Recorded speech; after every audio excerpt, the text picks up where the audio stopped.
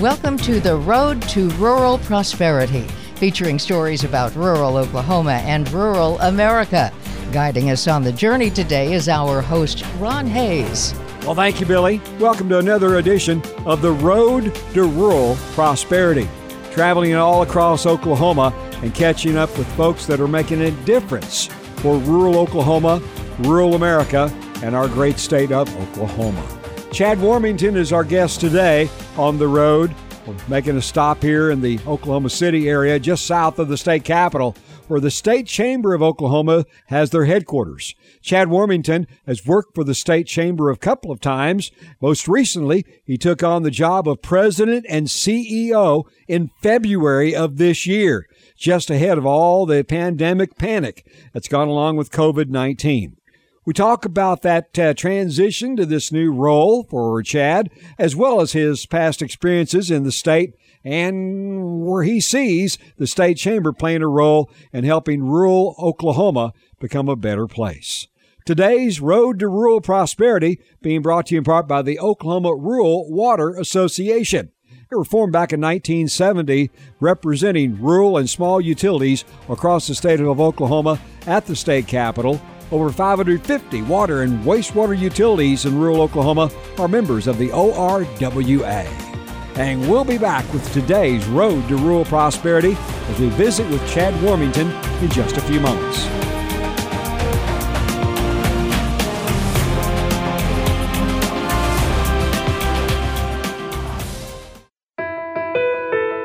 The Oklahoma Rural Water Association. They've been representing water and wastewater systems across Oklahoma since 1970.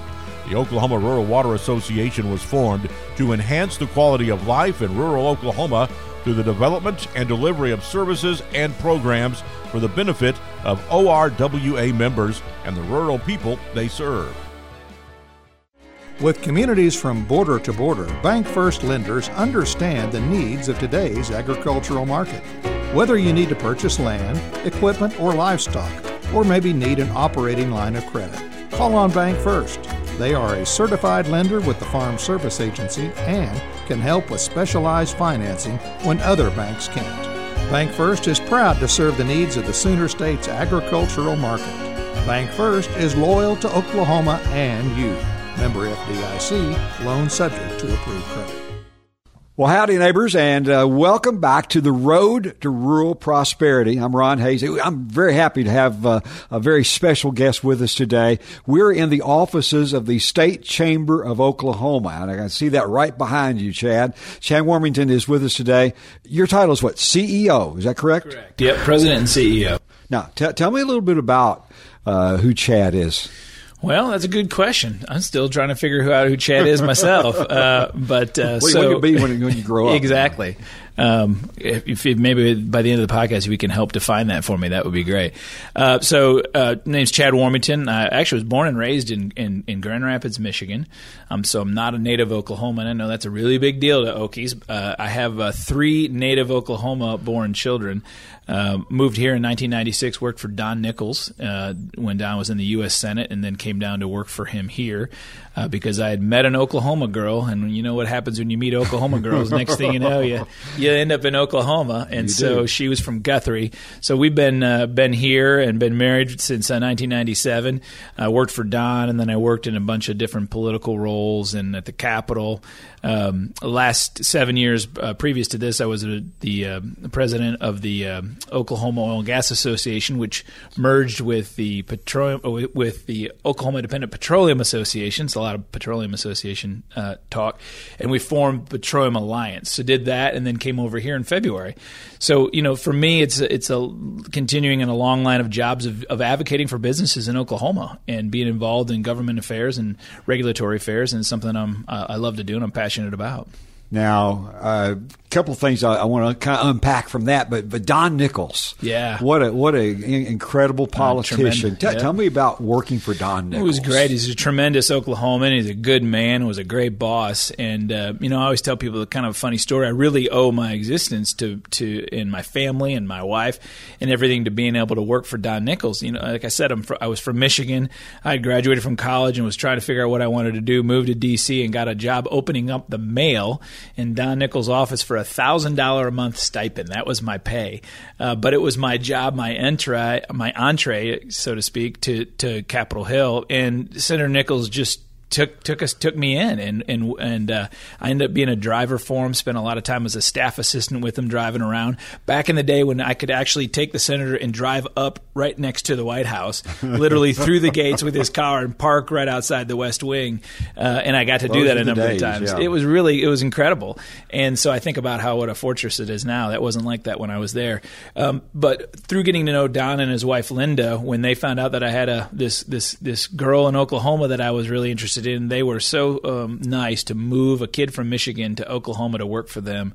And because of him, I've had this great career and great family here. So he was just a tremendous guy to work for and did so much for Oklahoma, and was so proud of being an Oklahoman, and still is. And so was very, very proud to work for Don.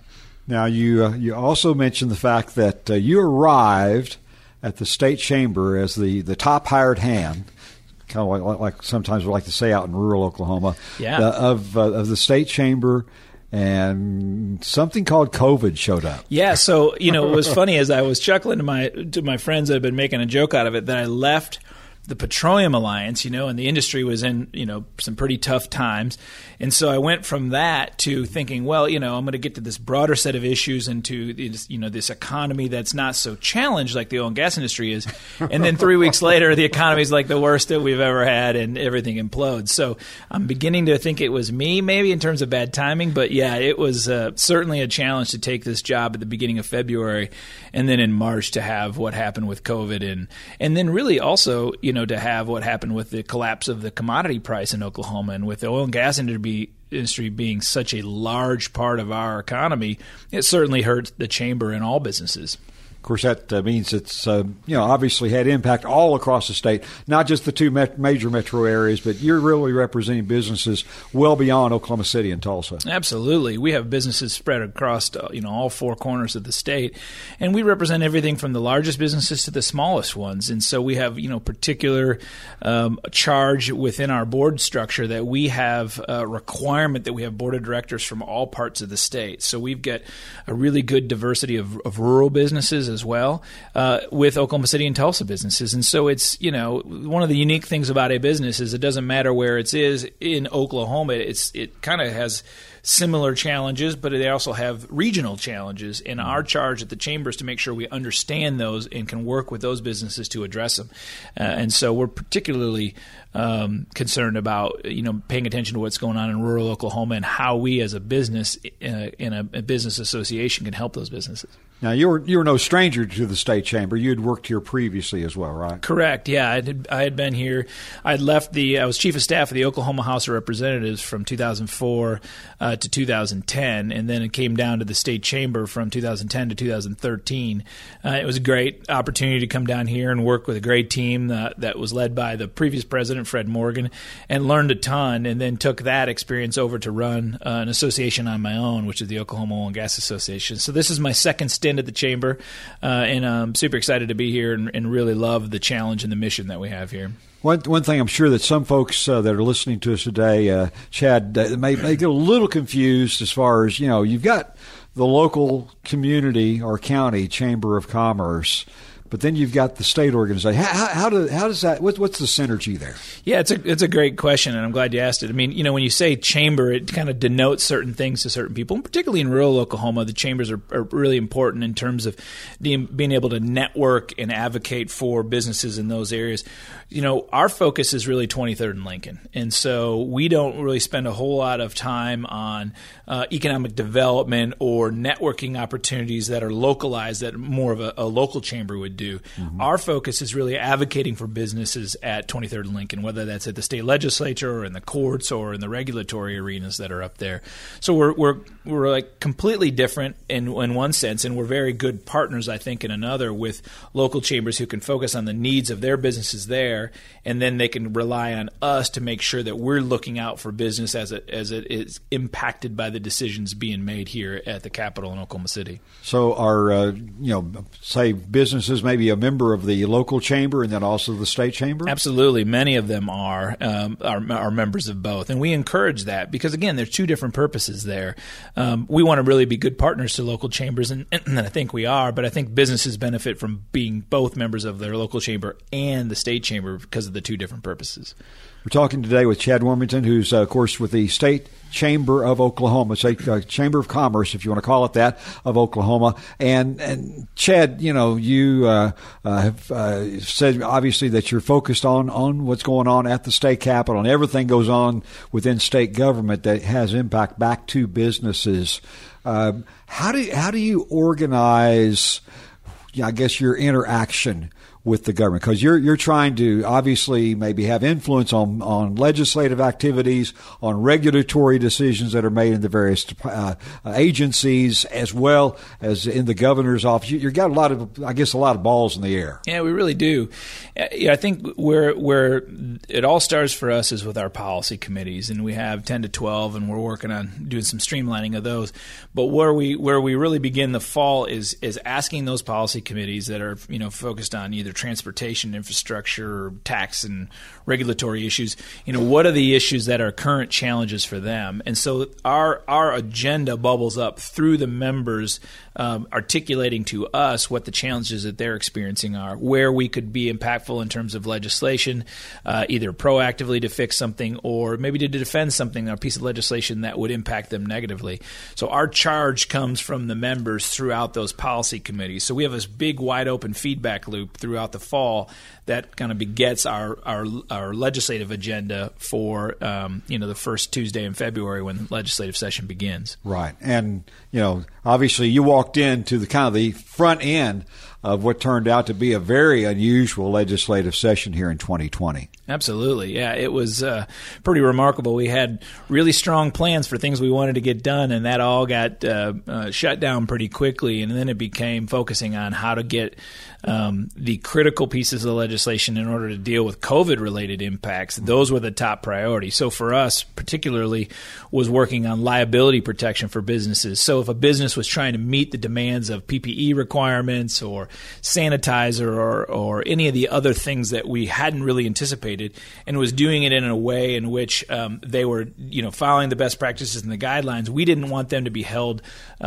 legally liable for trying to do the right thing and produce the goods and services that Oklahomans needed with a really very uncertain environment. So we put in some place and were able to get past some liability protection for businesses that were doing the right thing. Now, again, if you're doing the wrong thing and you were being negligent, those things would still, be perfectly appropriate to have the legal system addressed. But if you were trying to do the right thing, we didn't want a business to get unfairly penalized in the legal system for that.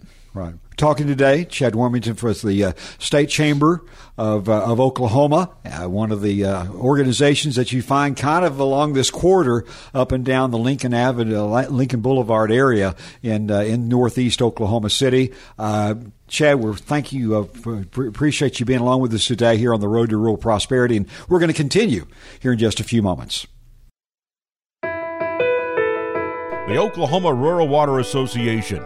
They've been representing water and wastewater systems across Oklahoma since 1970. The Oklahoma Rural Water Association was formed to enhance the quality of life in rural Oklahoma through the development and delivery of services and programs for the benefit of ORWA members and the rural people they serve. Headquartered in Oklahoma City, the Oklahoma Public School Resource Center envisions a quality public education for every child in Oklahoma, and their mission is to drive transformation and increased academic achievement within Oklahoma's public education system. The Resource Center is a nonprofit organization that provides essential resources, professional development, and technical assistance to the state's public schools. They advocate for high-quality instruction for all Oklahoma students and support increasing classroom innovation to provide them a challenging, globally competitive education.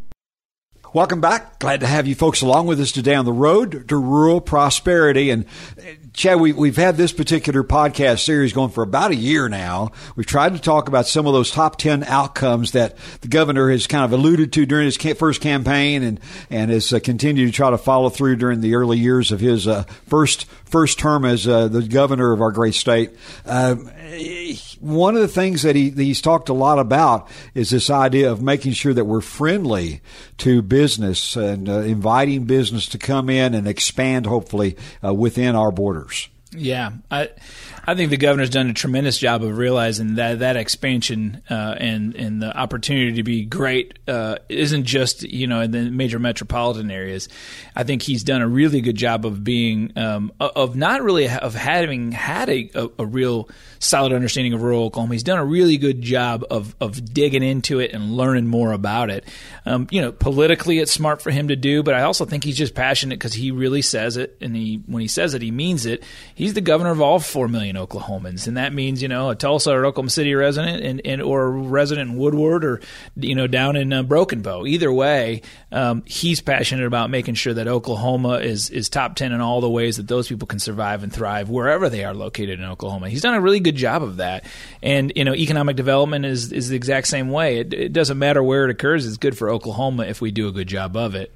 So what's the role of the chamber as far as when it comes to economic development, especially in rural areas of our state? Yeah, our main job is, again, to partner with our local chambers and making sure that the regulatory and the legislative and legal environments are friendly to and conducive for building a business, wherever that business is. And so if there are challenges to that, our job is to go up to the Capitol and advocate for changes or to defend legislation that may make it harder for those businesses to grow and thrive in urban or rural Oklahoma. So again, we don't so much get involved directly with the companies that may be particularly experiencing the issues as much as we're trying to figure out the ways that we can be impactful in the regulatory and legal environments that they're having to operate under. So that's where our partnerships with our local chambers are really important, to tell us what those challenges, those barriers are, so that we can go address them at the Capitol.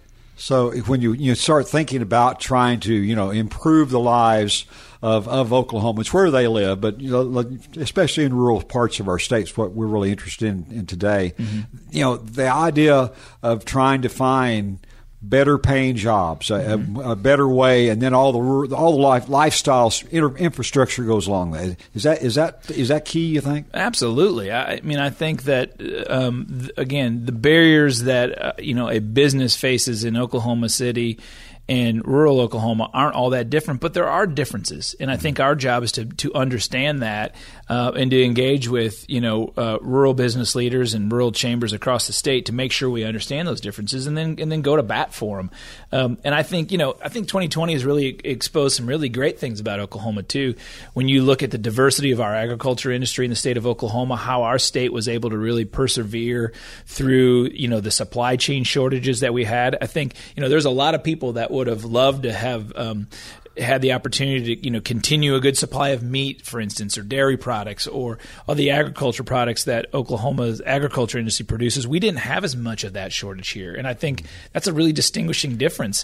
And because we've got such a well-run system here, we were able to get through that better than others. I think we did learn that there's some opportunities for Oklahoma to do a lot better and to help offset some of the challenges that other states faced. I know that, Blaine Arthur, Secretary Arthur, has done a really tremendous job of trying to put some of those CARES dollars together, those federal money together.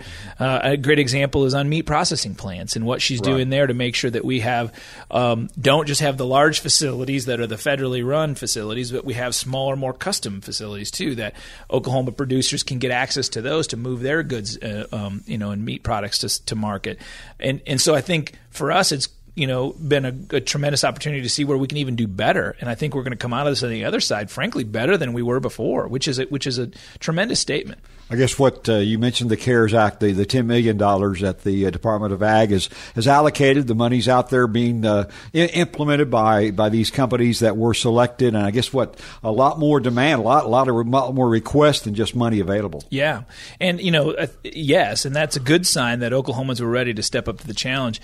I think, the biggest issue was the requirements that money is spent very quickly. So you had to have a plan for this program, or for, frankly, any program, program, even the money that the governor put into the funds for smaller businesses to get access to, you had to be able to put it to work now. I mean, they wanted that money getting out into the economy and stimulating the economy now. And then, frankly, it all has to be spent by the end of the year, or it's got to go back to the federal government. So, businesses that were able to get up and take advantage and put together a plan were able to tap in and access some of those funds. And that's a good thing. And I think Oklahoma citizens are going to benefit from that for years to come.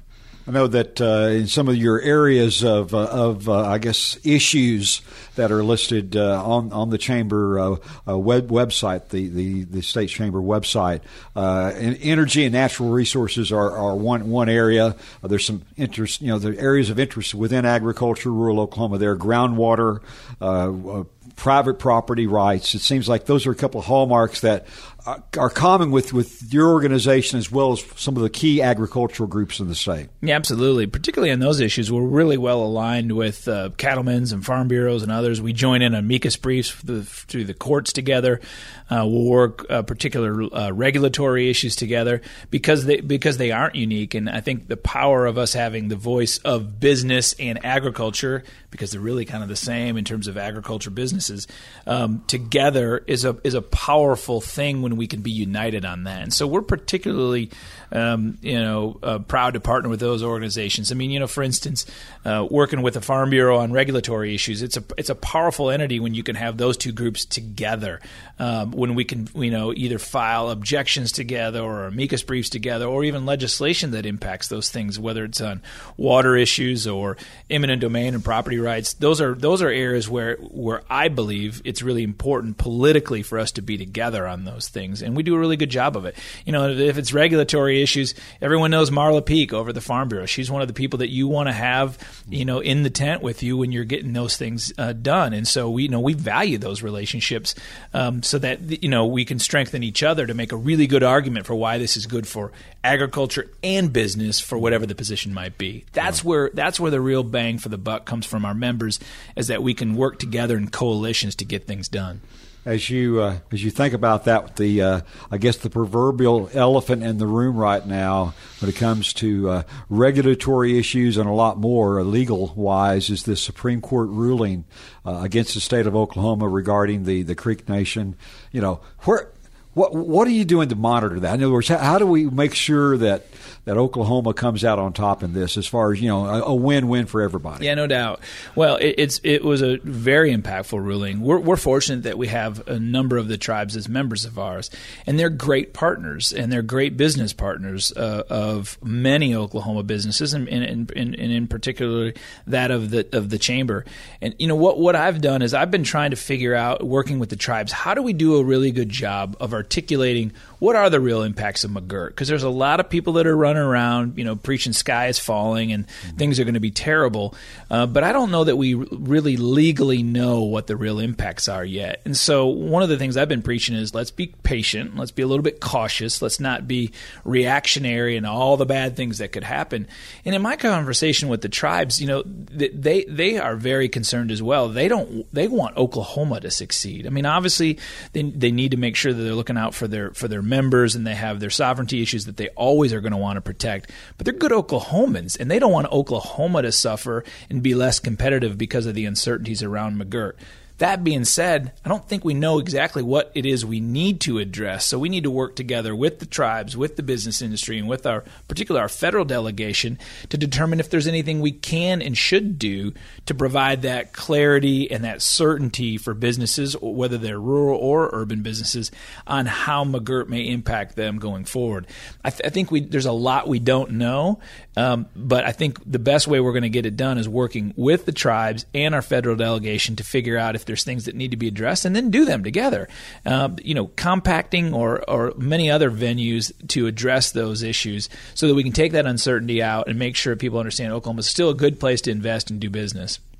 I guess what your former boss, a part of that commission that the governor is named to try to interact and hopefully help find some of these solutions. Absolutely. I think they've done some tremendous work on the Cooperative Sovereignty Commission, and I think where the state chamber wants to step up is and do the same thing, where we can start identifying maybe those areas of concern and focus in on those versus getting too concerned about what could be and all the potential bad ramifications. Let's really start addressing them one thing at a time, and get some clarity together. That's our job, is to help provide some clarity there. We get calls all the time about McGirt, and so we're trying to just walk people through and point them toward cases that may have some bearing on that.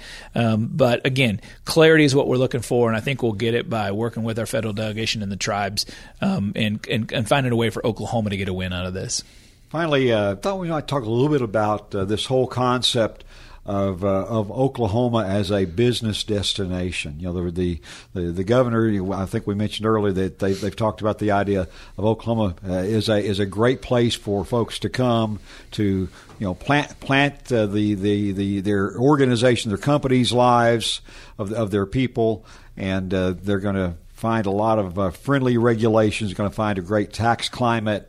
How does the chamber figure in to some of this recruitment that's going on by the state and by folks that are interested in at least checking us out? Yeah, I think our job is to make sure we protect that environment that makes Oklahoma one of the best places to build and start a business. And I think the governor did a really good job of articulating throughout the early parts of COVID, too. He had a great line that I stole off, and then he said, Oklahoma is made for social distancing. We've got plenty of space and lots of opportunity for you to be able to be socially distant and still do what you need to do. And he was very, very, very conscious about fighting to make sure that, business was being considered in the decisions in terms of quarantines and shutting things down, because he knew that the impact was great to business, and then therefore is to all the employees and the employers and everybody who is impacted by business. Our job is to make sure that the government doesn't get too far out ahead of itself in terms of, reacting or maybe overreacting to COVID or any other kind of challenge that comes before us, and to make sure that, mandates are kept to a minimum, and that, that business isn't asked to do things that are going to be very detrimental to it, when maybe there isn't the data or the evidence to back that up. I think the governor has done a tremendous job of protecting all Oklahomans through this time, and I think the chamber's job is to make sure that we're keeping the legislature informed about the needs of businesses during these really challenging times. There certainly are going to be things that need to be changed and adapted. Our job is to kind of articulate that as one cohesive message of business, and it wouldn't be complete if we didn't factor rural Oklahoma into that as well, which is why it's so important for us to have our rural Oklahoma partners. When we articulate that business message, it's to businesses everywhere around the state that we're talking about, and it's important to me to do that. I guess part and parcel of all of that is what's going to happen in the elections, but most certainly following that, the state legislative session for 2021. Everybody's talking about huge budget problems, and I know that you're going to be watching that closely. No doubt. We're going to certainly be challenged with the budget. You can't be when you can't avoid it when such a large part of your economic engine is the oil and gas industry, and you've got is a challenging environment as we have. I mean, we went from 140 rigs running in Oklahoma to 11. I mean, just the economic impact of that alone is pretty significant. And then on top of that, you take WTI, or the price of oil, in the $40 range when it was 100 plus before. I mean, so that gross production tax drives a lot of revenue as well. So not only do we have less money being spent on the infrastructure and the development of new wells, we're getting less money from the products we're actually producing. So that is a huge weight on the Oklahoma budget. Layer in the COVID effects, layer in the rising cost of healthcare and all those other things. It's going to be a challenging budget environment this time around.